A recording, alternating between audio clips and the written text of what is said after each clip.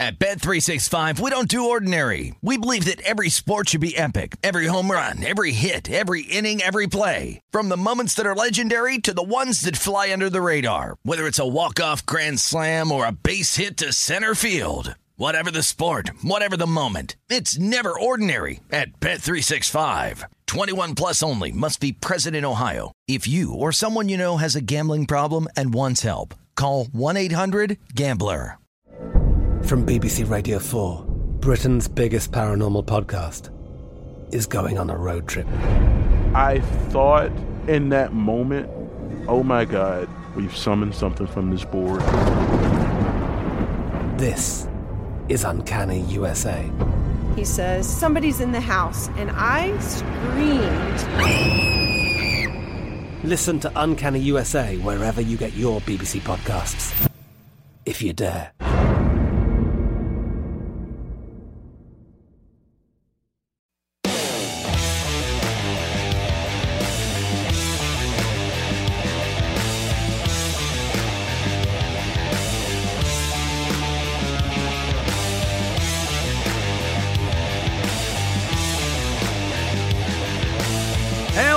To First Strike right here on VSiN. I'm your host, Dave Ross. And of course, for the next hour, we're going to break down every betting angle for UFC 270. My goodness, we got a big one. The big boys on display here. The heavyweight championship will be on the line, of course, against Ciryl Gane and Francis Ngannou. Then we go from the heavyweights all the way down to the 125-pounders to figure out who's the best in the world.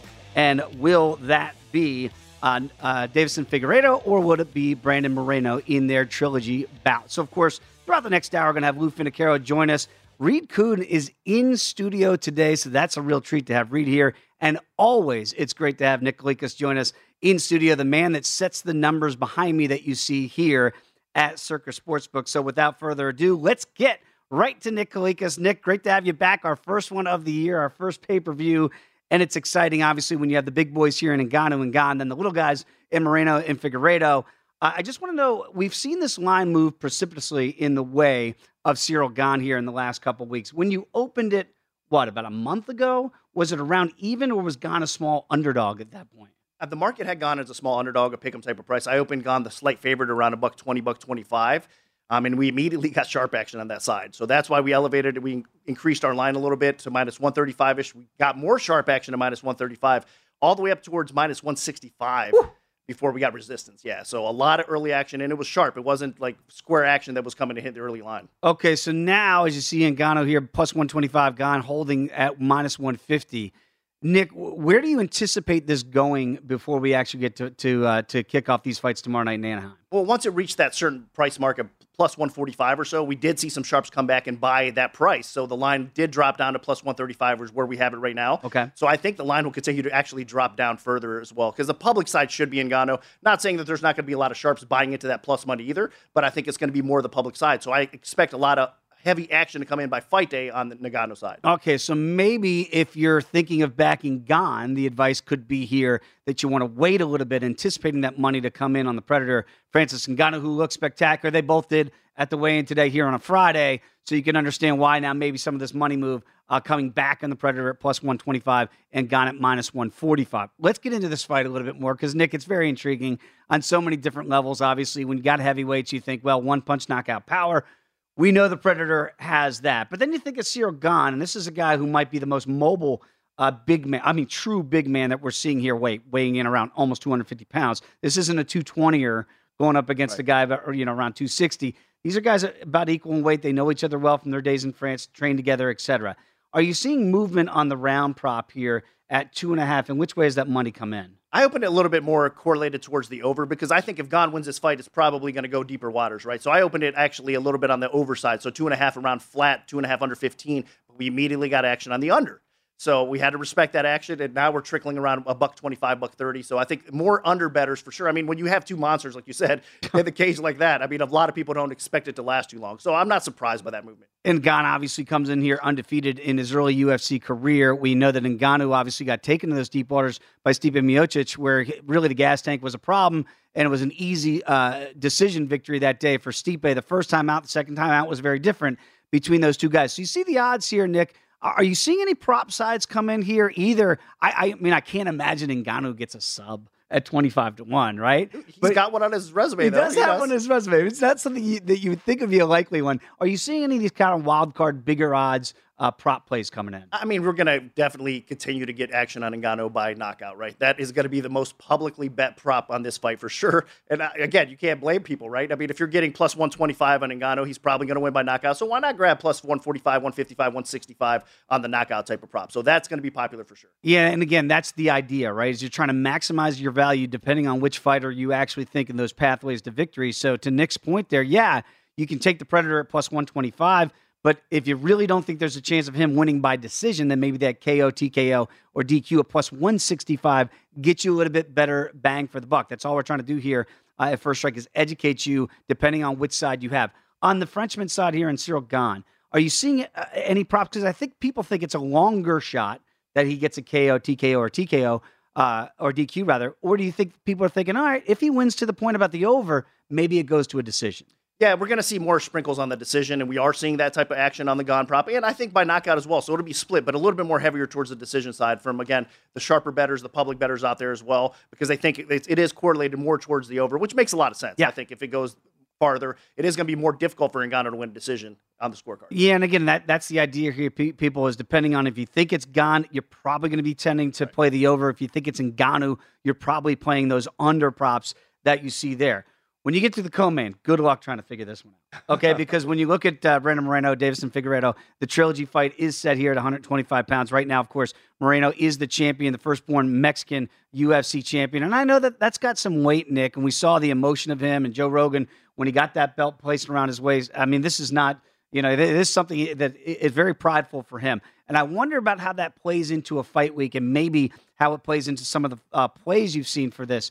Are you seeing more money now come in on Moreno, thinking, all right, he's the champ. He's not going anywhere. He's the younger guy here at 28 versus the 34-year-old former champ. Which way are you seeing the money come in so far? The money early on was coming in Moreno. I set the market a little bit higher on the Moreno side as well. I mean, I've been on Moreno all three fights, right? Honestly, I mean, the first fight, we got fortunate to get that draw because I think Figueiredo did edge out the decision, right? Mm-hmm. But the second fight, I mean, he was all over. It was very impressive from the Moreno side. He was all over Figueiredo and dominated that fight. So I think the third fight's going to look a little bit closer to the first fight rather than the second fight. But that being said, I still think that you got to respect the Moreno side in this point. I know I like what I see from Cejudo. He switched camps. Yep. He came in, made weight. That's a big factor. And I think a lot of public is going to buy into that and probably bet that side down. I kind of bought into that a little bit today, Nick, when I saw that. And I saw, all right, Figueiredo came in a pound light, 124 pounds. It wasn't an issue. It's been an issue in the past. And certainly in that second fight that you alluded to, Nick, where you could definitely see not only adrenaline dump, but the cardio really was going by that third round when Moreno got that submission win. So do we think that, are you seeing bettors, again, think that that's the similar path, that Moreno possibly will get a sub-win here, or are you seeing this one now people think it might go back to the cards? No, I think a lot of people now are respecting Figueiredo because of that. Again, he made weight, so I think there's a chance that it does hit the scorecards. We're going to see people buying into Figueiredo possibly winning a decision. I mean, like I said, he edged out the first time, and he could do it again for sure. But that being said, a lot of backers out there that are betting the Moreno side, I think he finally got over that hump. I mean, the mental hurdles, just think about that for a second. I mean, when you got a finisher like Figueiredo, and you're stepping in there, and he's just going out there destroying everybody pretty much, and then you do get that kind of respect, and you fight to a draw with this guy, right, the first time around. Then the second time you go out there and dominate him, you got over that mental hump. So I think mentally for a lot of these fighters, that's a big thing, and that's a big positive. I think he's at all-time high as far as confidence goes right now. What stuns me when you look at some of these props here for pathways to victory, when you see, as you mentioned, a killer in Figueiredo who just was knocking everybody out before Brandon Moreno stepped in the scene, plus 500 to get a KO, TKO, or DQ for Figgy. I mean, to me, pathway to victory, yeah, he could win a decision plus 400. But isn't the more likely scenario is that he finishes the job that he couldn't do the first time around? Yeah, I agree with you. I think it's very tempting. And with our hold percentages at Circa, for example, I mean, a lot of times we do increase the value out there because our hold is so good on these type of props that I look at it sometimes after I open a prop line, I'm like, man, that's very tempting for myself too. I would like to bet that price, right? So we have to extend. Again, it's all about the hold percentage. You want to be fair to the customer. So you can find extreme value on some of the props that are floating around. And I do think that's overpriced a little bit because if he gets it done, there's a shot that he gets it done by knockout, like you said, or even by submission. So inside the distance is probably overpriced as well. So it certainly came close the first time around. I mean, look, Moreno has stamina for days. We understand that. And the guy can take shots that mere mortals like myself, you just can't take. So maybe that's the difference here. You look at the total rounds here, and the prop is juiced a little bit to the over right now, minus 135, 3.5 right now. Are you seeing any action come in on the under, or is it pretty much so far been on the over? It's kind of been balanced, to be honest with you, because, again, I think a lot of people think they do believe in a finish because Marino went out there and just smoked him pretty much last time, right? But at the same time, there's going to be the factors that people realize that this is maybe going to be closer again towards that first fight. And if that's the case, it probably does trickle over. Even if it gets in round 4, round 5, you got a shot, obviously, to win that. You got to go halfway through round 4. And that's the tricky part out there. A lot of bettors think sometimes when you're seeing that 3.5, once it hits the middle of round 3, we're good, right? It has to go over 4.5, really, if you're thinking about it. I mean, midway through the 4th round for you to cash that ticket. All right, I got to ask you, I've got a couple of minutes left here with Nick Kalikas. First of all, any other fights on this card? And we know, obviously, there's been some cancellations in this card. Are there any other fights that you're seeing more activity come in on that maybe surprises you early on? Not too much. I think we're seeing a lot of action on the Giles side over Morales. Yep. I think that's a popular fight. It just got bumped to the main card as well. So we are seeing trickles. A lot of people are believing in the weight cut of Giles. I mean, he looked good. He put some pictures on social media out there, and he looks like he's ripped. He's in shape. He's ready to go. And Morales is kind of still the unknown. I mean, he looked great on the Contender Series. He's coming in here. He's very young, very talented, but I think a lot of people are buying into the Giles side of things, and that's where we're seeing the sharper action, the early action come in, and the line has dropped a little bit. But I expect to see some buyback on Morales. Yeah, Morales is making his UFC debut, but those that, of course, remember him in that series have already gotten some glimpses of him. Okay, on the line, you do a great job. Tell us the people about the show. I've caught it here and see it on social media, and it's very engaging. What are you guys doing this week? Yeah, it's awesome. I mean, Yanni the Greek and I, and of course our host Brendan Fitzgerald, I mean, we break down the fights from a betting perspective. We give our best bets, our best picks, our prop selections, everything. So it is a great show to watch, especially if you're into the MMA scene, betting scene for sure. So we have a lot of fun. Make sure you check it out. UFC 270 is up on Fight Pass right now. So it's up on Fight Pass right now. Everybody can access that. Yes, sir. Yep. Okay, so Nick, it's always great, obviously, having you in. When you see these numbers again, people always reference it. Nick is the guy setting those numbers when you come here to Circus Sports to make your wagers on Fight Night. Nick cannot wait. Obviously, UFC 270 here in Anaheim, California tomorrow. Great numbers as always. Thank you, sir. Looking forward to the fights. All right, we have much more to get to on this edition of First Strike. As I mentioned, we're going to have Reed Kuhn join us in studio here for the last half of this show, so you don't have to go anywhere. Lou Finocchiaro is up next, and what Lou does a really good job of is really dives deep into what you see at the weigh-ins today. So next up here in First Strike, we're going to have Lou Finocchiaro on to see if he gleaned anything from what I thought I saw today from Figgy, making that weight at 124 pounds instead of 125, and maybe what he saw from the Predator, who looked slimmed down, dare I say, in that heavyweight matchup. Don't go anywhere. It is First Strike right here on VSiN, the Sports Betting Network.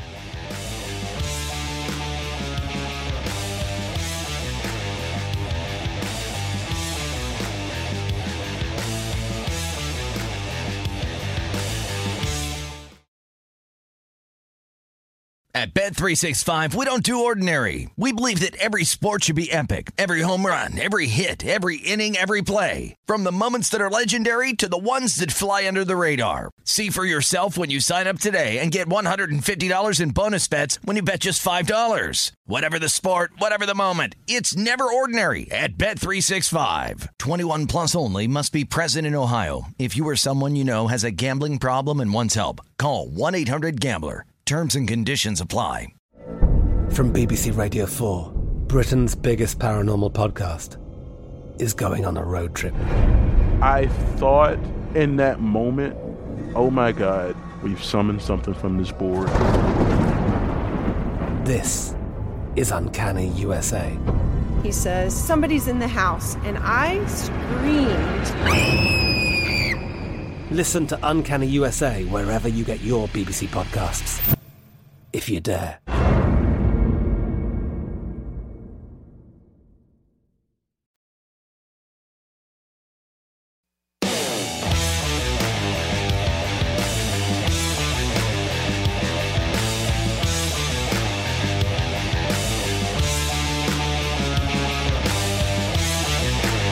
DraftKings Sportsbook is bringing you plenty of ways to get in on all the action during UFC 270. For UFC 270 only, fans can make $1 moneyline bets on any UFC 270 fight and win $100 if either fighter simply lands a punch. Just use the promo code VSiN when you sign up today. DraftKings Sportsbook, bet with the only top-rated sportsbook app that matters. Eligibility restrictions do apply. See DraftKings.com/sportsbook for full terms and conditions. Dave Ross here at VSiN at Circus Sportsbook in Las Vegas. Always a pleasure to be joined by Lou Finicaro. You can follow him on Twitter as I do at Gamblue, and he has a great podcast, the Bout Business Podcast. Lou, let's get to it because we got some business to discuss, my friend.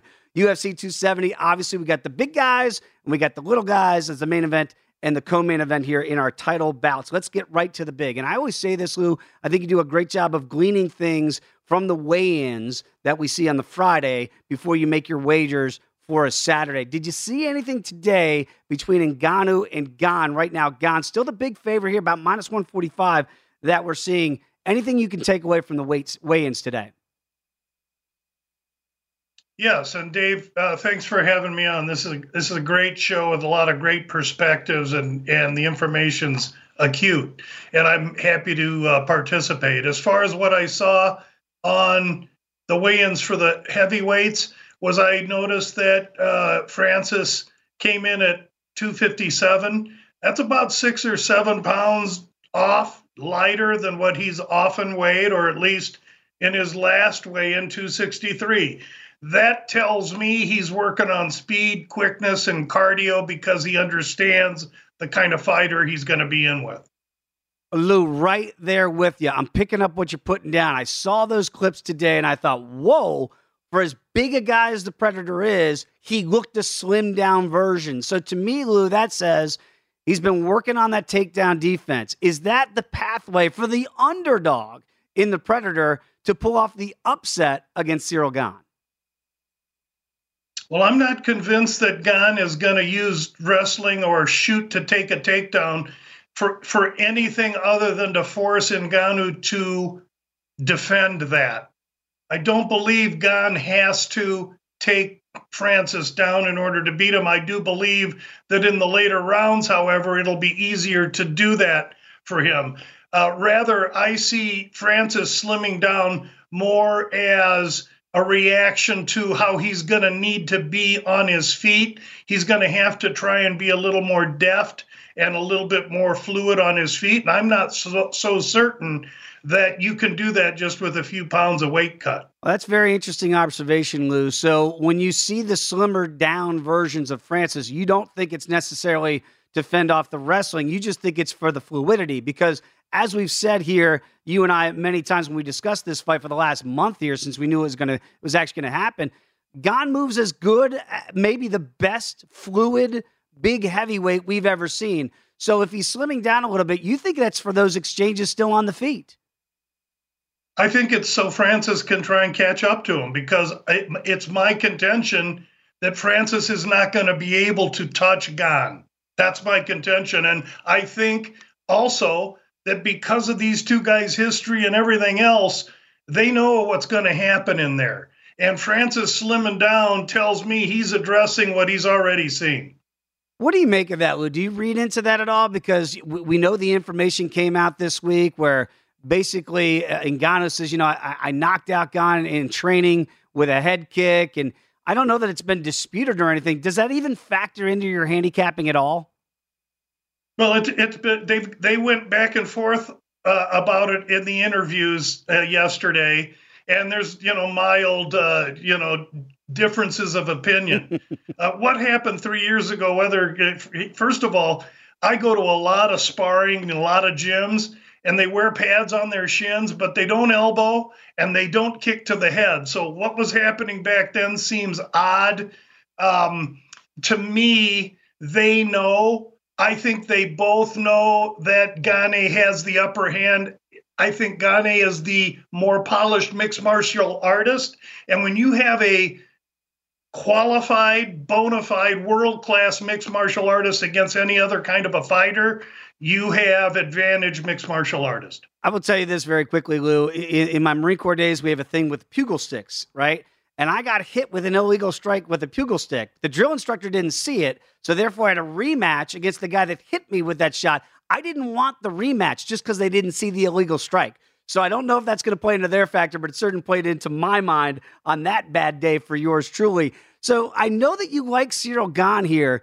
Do you like him more after what you've seen this week leading up to it? Because in some regards, it feels like Francis is a little bit uncharacteristically out of his element, at least at the press conferences, maybe talking a little bit more, trying to get into Gane's head. Do you read into that at all? No, I think Francis is playing a dangerous game, talking about boxing, talking about other issues that have alienated him from the UFC. I think, quite honestly, that if this fight were to be really razor close and went to a decision, I think that I can say with all due respect to everyone that the UFC does not want Ngannou to win this fight. Take from that as you want. Yeah, absolutely right. So, Lou, you always do find great value here. If you like Gane here at minus 145, are there any other method of victories in this fight that maybe you could get even better numbers if you like the Frenchman? Not necessarily. I think let's keep it simple. And, if you wanted to get cute, you can take Gane inside the distance, because I think if he can do it, it's going to be late. I'm also not averse to somebody taking this fight to go to decision, because I think it's that hard. It's going to be hard to chop Francis Ngannou down. I think this fight could be really boring, really one-sided, a decision, and I looked for Gane, and therefore I like the over in this fight. And that was, we released that earlier in the week. I should say I did. Right now, that's 2.5 over minus 105. I released it at plus 100, so it's not far different. I do not think that Francis is going to catch up to him and touch him, and therefore I think it's going to be Gane's fight, and it's going to take Gane until the 4th or 5th round to either establish himself as the favorite via a decision, or by chance maybe chop the big man down. Well, there you go. If it does go to the decision, you have to think Ciryl Gane would have a huge advantages on the scorecards, plus 250 for the Frenchman to get it done. All 5 rounds necessary for that outcome. Let's get to the co-main event here. Brandon Moreno against Deiveson Figueiredo in this trilogy bout. And look, the first fight was scintillating. I think many people think that Figgy won it if it wasn't for the illegal strike that led to the point deduction, which led to the draw. Second time around, nobody's debating that outcome as Moreno gets the stoppage in the 3rd round. What do you forecast here in this trilogy matchup? I forecast a Deiveson Figueiredo that's going to be the best of the 3 fights. He's going to be more conditioned than the first, when he still struggled a little with weight, and surely the second fight, he was ill-equipped to compete with Moreno in 3 rounds, let alone a 5-round fight. This is all different. New training, new focus. Figueiredo was the second man to step on the scale, 124. All of my inhibitions about his preparation have been tossed out the window, and so now what I'm willing to profess is that I do believe this fight goes to decision, or you can take the over 4.5. This Figueiredo with focus and conditioning manifests itself to an over to me. I still do think Moreno wins this fight, but let's also understand this. The first fight, they tied. The second fight, Moreno won. If Figueiredo wins this fight, there's going to be a 4th. And I hate to have the filth and avarice of boxing sift into our sport, but there's a lot of money in a 4th fight should Figueiredo win this fight. Okay, got 90 seconds to go here with Gamblu on Twitter. That's how I follow him. Lou, very quickly, we mentioned it. Nick Likas mentioned it as well. Henry Cejudo now in the camp of Figgy. Does that change anything for you in that handicap? Because, again, the weight cut looks good, but any tangible differences that you might see with training with a guy like Triple C? I think it's a tell on Figueiredo's part that he's groping for every intangible he can have to try and get his belt back, and I don't think it's going to work for him. Wow, very interesting. Okay, got about a minute to go. The Bout Business podcast. When people listen, Lou, what are they going to hear? They're going to hear a passionate guy talk about fighters from all different corners of the world and all different body shapes meeting together each week in an octagon. And what the Bout Business podcast does is take 16 to 18 minutes to outline 5 to 6 final releases. We keep track of those releases, run a business with the podcast, and I sure appreciate you mentioning it to the listeners. Absolutely, Lou. Always love having your thoughts here on First Strike. He is Lou Finicaro, and you should check out the Bout Business podcast. Thanks, as always, Lou. Enjoy the fights on Saturday night. We'll catch up with you again next week. As always, great job, Dave. Thanks so much. Thank you very much. When we come back here, we're going to get it right from Reed Kuhn in studio. The man has a formula. It works by the numbers. Reed Kuhn right here when you come back with us on First Strike on VSiN, the Sports Betting Network.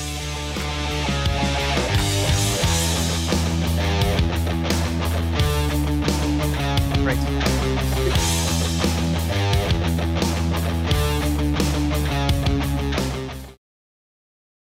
At Bet365, we don't do ordinary. We believe that every sport should be epic. Every home run, every hit, every inning, every play. From the moments that are legendary to the ones that fly under the radar. See for yourself when you sign up today and get $150 in bonus bets when you bet just $5. Whatever the sport, whatever the moment, it's never ordinary at Bet365. 21 plus only. Must be present in Ohio. If you or someone you know has a gambling problem and wants help, call 1-800-GAMBLER. Terms and conditions apply.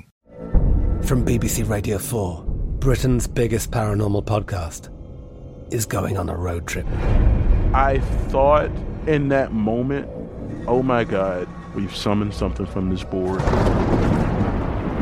This is Uncanny USA. He says, somebody's in the house, and I screamed. Listen to Uncanny USA wherever you get your BBC podcasts, if you dare.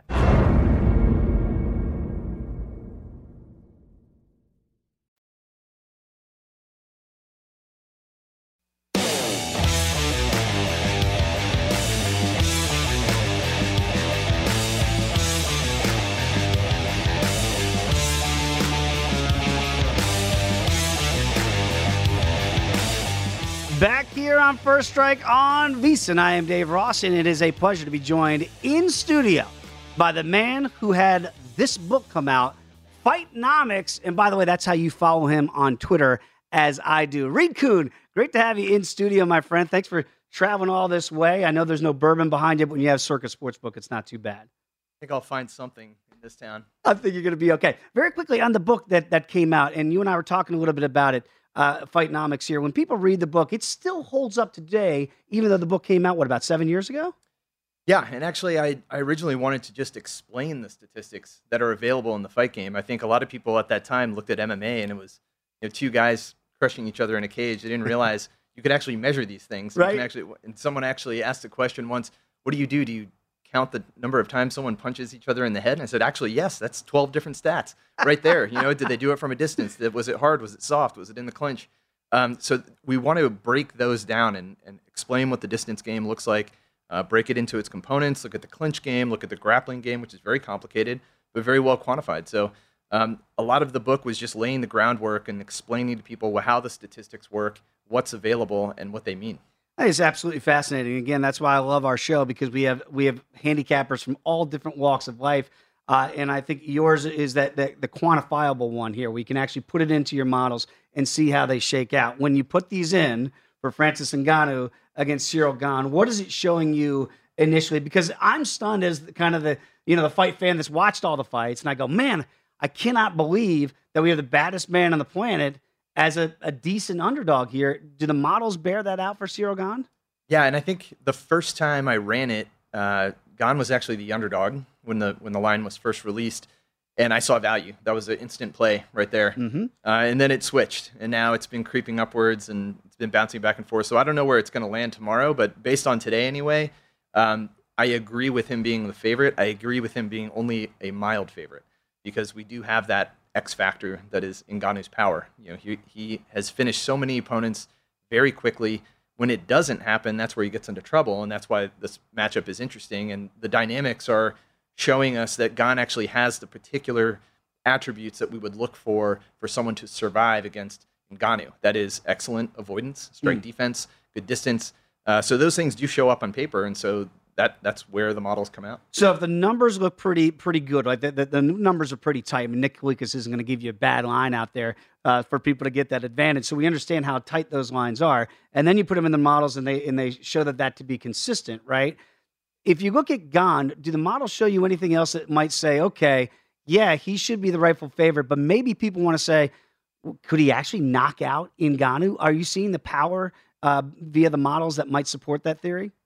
So I try to quantify the knockdown power, and I try to do it per punch, because I think there are different ways to do this. Sometimes the UFC will show a statistic like knockdowns per 15 minutes or something like that, but that's heavily dependent on how much time they spend at a distance and how many punches they land. So Gane actually lands a lot of punches without knocking people down. The opposite is true for Ngannou. So Ngannou's knockdown rate per punch is one of the highest in the UFC. So that's why he has those quick finishes. On the other hand, Gane is actually below average for all UFC fighters, let alone heavyweights who would have the highest power. So they are stylistically very, very different and statistically very, very different. So this is very much a point game for Gane. He's striking. He's trying to, control the dynamics. He lands a lot more punches than he takes. Ngannou actually is even on that statistic. He lands as many as he eats, but because he hits so hard, it ends the fight. And that's why you can see the numbers here where a decision for Ngannou feels like the long shot at 12-1, but a decision for Gane at plus 250 would kind of verify what Reed is, the information he's bringing to the table here, that might be the method of victory if you want to go for better odds, people, if you do back the Frenchman.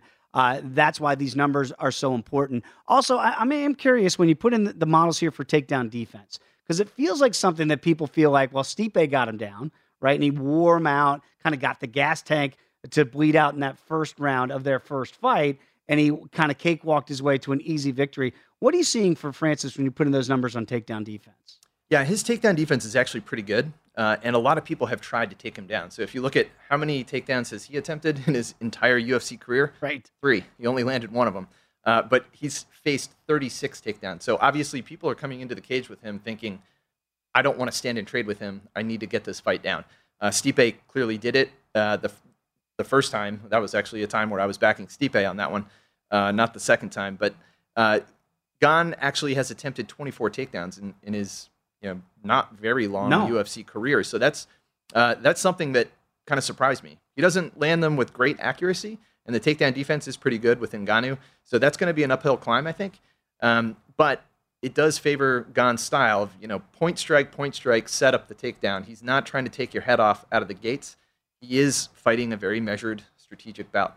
That is very fascinating. Again, if you heard Lufa Nakaro in the last block, his point is that basically Ngannou will not be able to catch up to Gane. So it's not so much that he's going to be weary of the takedowns all the time. But to your point, Reed, it's almost like this calculated technician style that Gane is going to try to go to get ahead on the points and maybe wear out the bigger man. And that's why it feels like that if you're a backer of Gane, you're taking the over.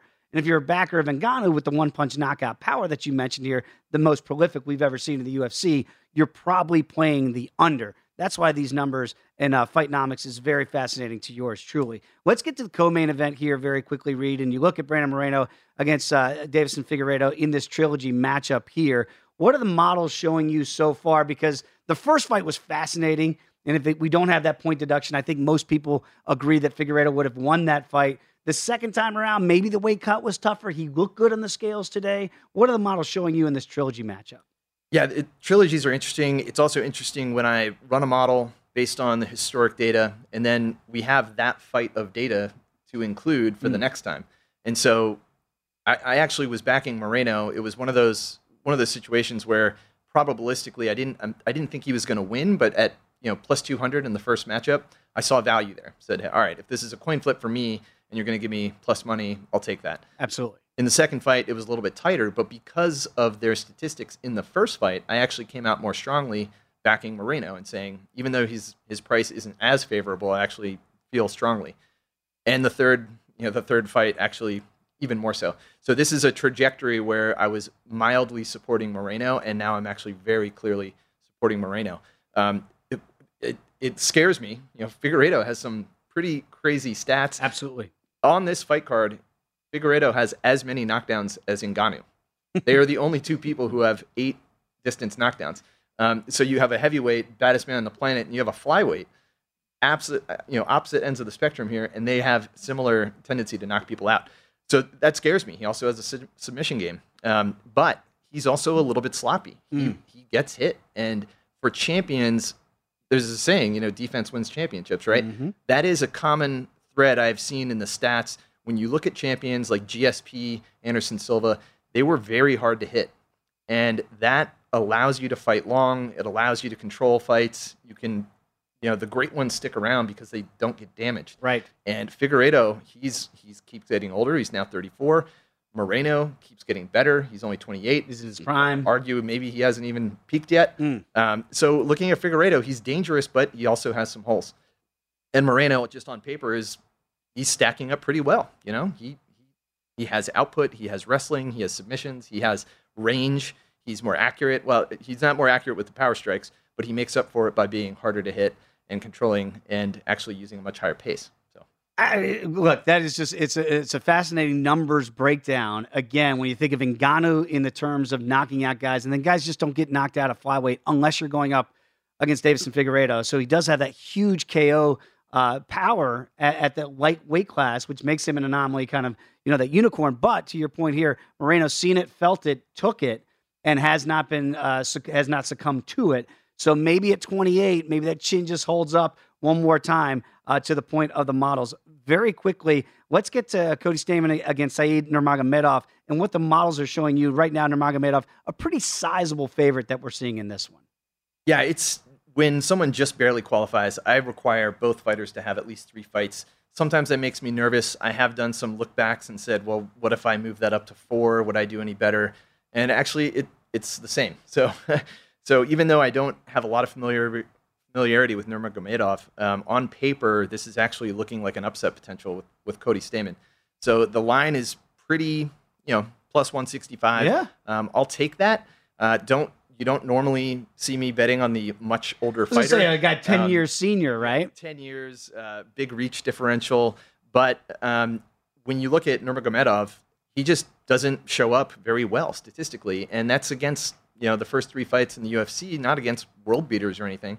So Stamann, I think he's got upset potential here. All right, so we have a live dog right here in Stamann at plus 165. Reed, don't go anywhere if you don't mind. Going to close out the show when we come back. Jordan Sherwood's going to join us from ESPN Chicago and get his thoughts. My goodness, cannot wait. I'm getting excited. UFC 270 tomorrow in Anaheim, California. Come on back. It is First Strike right here on VSiN, the Sports Betting Network.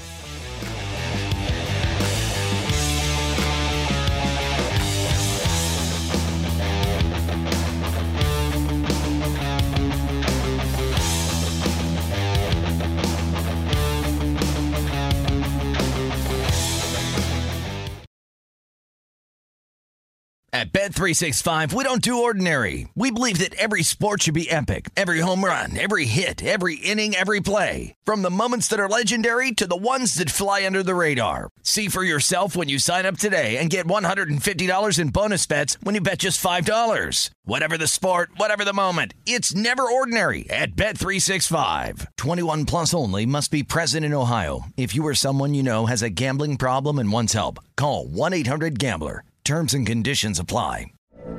From BBC Radio 4, Britain's biggest paranormal podcast is going on a road trip. I thought in that moment, oh my God, we've summoned something from this board.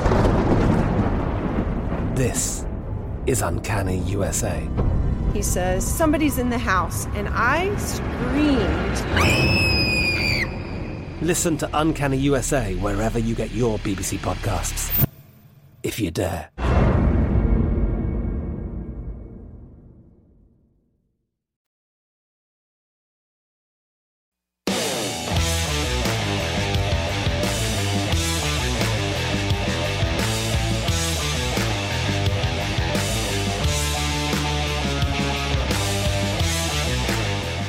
DraftKings Sportsbook is giving you plenty of ways to bet on the UFC. Just download the DraftKings Sportsbook app and you're going to be able to bet on many more ways than just the main event. DraftKings has great odds on fight lines, total rounds, futures for MMA events upcoming. Eligibility restrictions do apply. See DraftKings.com/sportsbook for full terms and conditions. Dave Ross back here on VSiN on First Strike. It is a pleasure to have Reed Kuhn joining us in studio. And Reed, we get a real treat each and every week. We bring in Jordan Sherwood from ESPN Chicago. Of course, you can follow him on Twitter, as I do, at Woodon1063.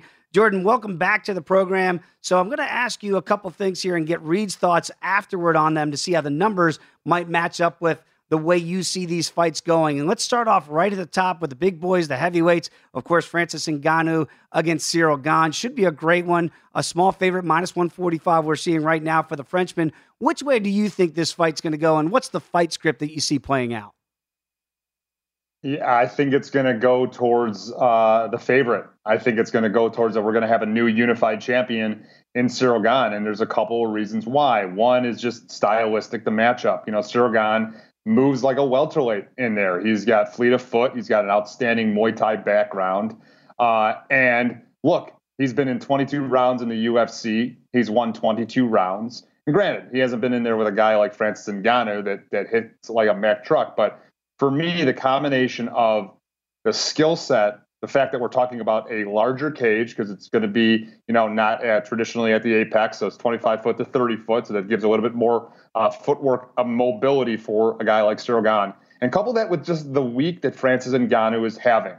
Contract negotiations are, after this fight going to happen. There's a storyline of the knockout, the phantom knockout that's garnering headlines that I think is adding pressure to Francis Ngannou. So for me, it all boils down to Ciryl Gane being the guy that I would, put my money on to win this fight because of everything that I just alluded to. Jordan, it's very interesting. And Reed, I know that those models can't exactly show that, right? That all of a sudden here, the contract dispute that's going on here. But that is going to play into his head, even though the models can't forecast that. What do you make of that line of rationale? Because Ciryl Gane is just the bigger, more fluid heavyweight inside that octagon. Yeah, you mentioned the Muay Thai striking. It's interesting. When you look at shot selection, is someone striking the head, the body, or the legs?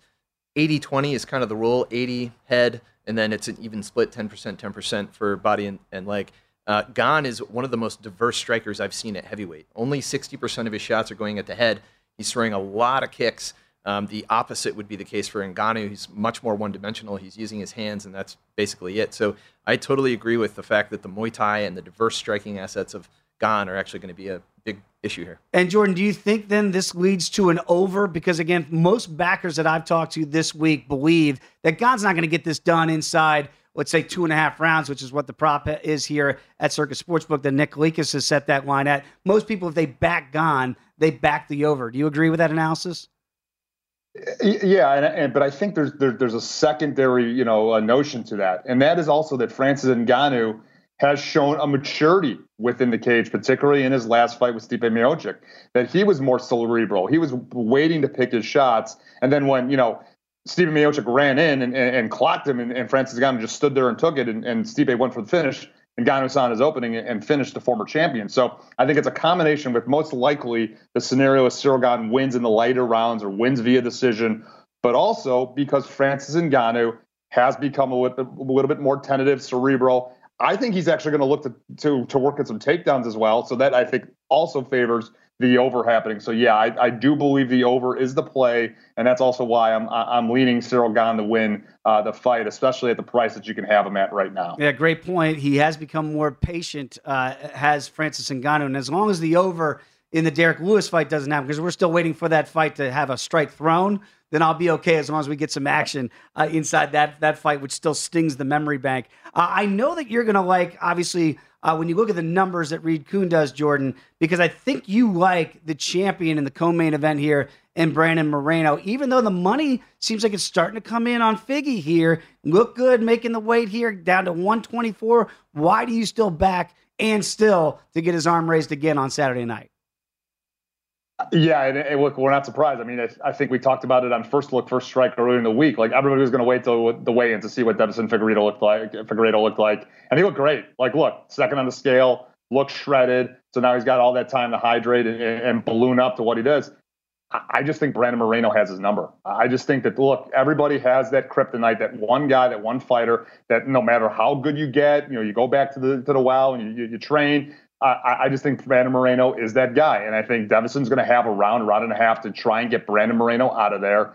And look, Deiveson won the first fight. Look, he got, a point deducted for an illegal groin strike. So a majority draw. So obviously that favors or Deiveson winning that first fight. But Brandon Moreno learned from that fight, improved, got better. And I just think he's going to be able to walk through that fire, get it into the later rounds, and get the win. So I love the fact that all this money is flowing in on Deiveson right now, making it more of a pick-up fight or a closer fight on paper, when I just think that Brandon Moreno has it. And also some of the other storylines heading into this week. Deiveson looks uncomfortable. He's trying to be aggressive. He's trying to, get in ahead of Brandon Moreno. And Brandon Moreno's just having fun out there. He doesn't care. He's living his best life. So, yeah, I love the fact that everybody's coming in on Deiveson. I still am Brandon Moreno because I think he's just too well-versed. He's going to walk through that fire and likely get a late submission like he did in the second fight. Okay, so submission is what Jordan Sherwood's calling for. So, Reed, when you look at those numbers for the potential of a Moreno getting another stoppage there,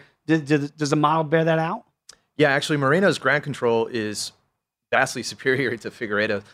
So he is arguably the better wrestler, and positions set up submissions, and that's what you need. So Moreno should be finding that late control. I don't think he's going to stand and trade for that long. I think he is going to fight all over. This is going to be one of those fights. I think this is going to be wild. It's going to be all over the cage. But Moreno does have the ground advantage, at least on paper. Yeah, if it's a case of Shirley Bassey history repeating, that sub would pay back $275 if the champion does that again. All right, Jordan, let's take a look at some of your other picks that you like here. Michael Morales is an interesting name making his UFC debut against Trevin Giles. What do you make of this matchup? Yeah, I mean, this was another example of a guy that I was going to wait to see what he looked like at weigh-ins in Trevin Giles. And, going to a new weight class, cutting down the weight to 170. But he did look great. Look, he looked shredded. He looked like he was ready to go.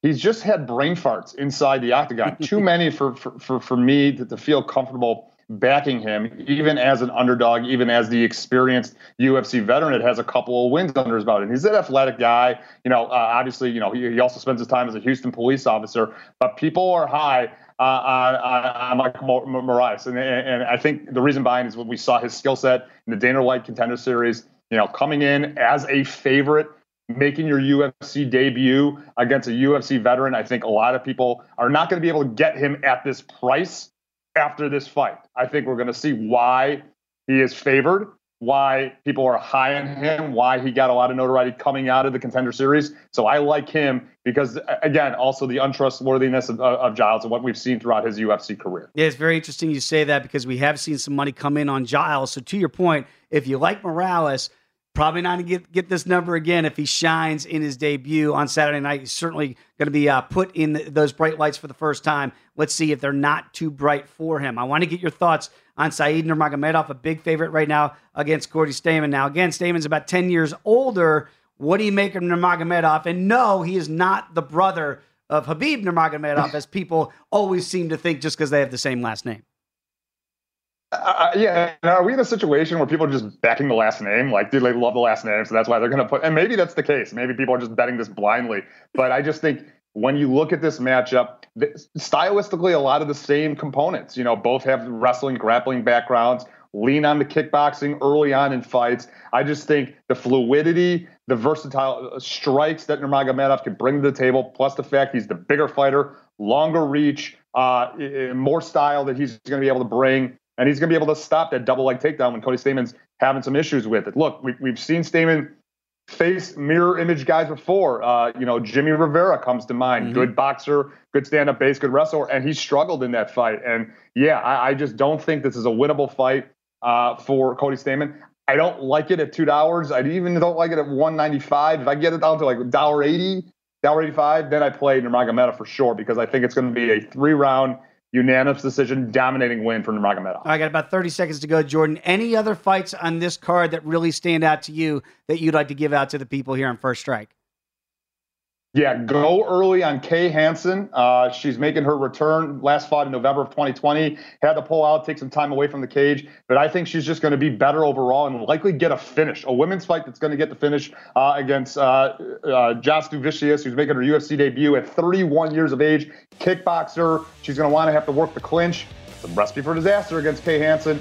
Kay Hansen takes the fight to the ground, gets a submission in the second or third round. That's what my suggestion would be. I think you get it like plus 275. Absolutely. Hey, Jordan, really appreciate it. As always, Jordan Sherwood. Want to thank Nick Kalikas, Lou Finicaro, and of course, Reed Kuhn for being in studio today here on First Strike. Appreciate you as well. Enjoy the fights, everybody. We'll see you next week right back here on First Strike on VSiN, the Sports Betting Network. At Bet365, we don't do ordinary. We believe that every sport should be epic. Every home run, every hit, every inning, every play. From the moments that are legendary to the ones that fly under the radar. See for yourself when you sign up today and get $150 in bonus bets when you bet just $5. Whatever the sport, whatever the moment, it's never ordinary at Bet365. 21 plus only. Must be present in Ohio. If you or someone you know has a gambling problem and wants help, call 1-800-GAMBLER. Terms and conditions apply. From BBC Radio 4, Britain's biggest paranormal podcast is going on a road trip.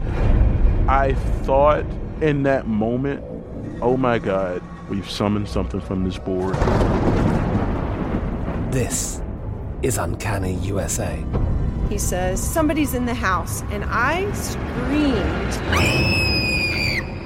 Listen to Uncanny USA wherever you get your BBC podcasts, if you dare.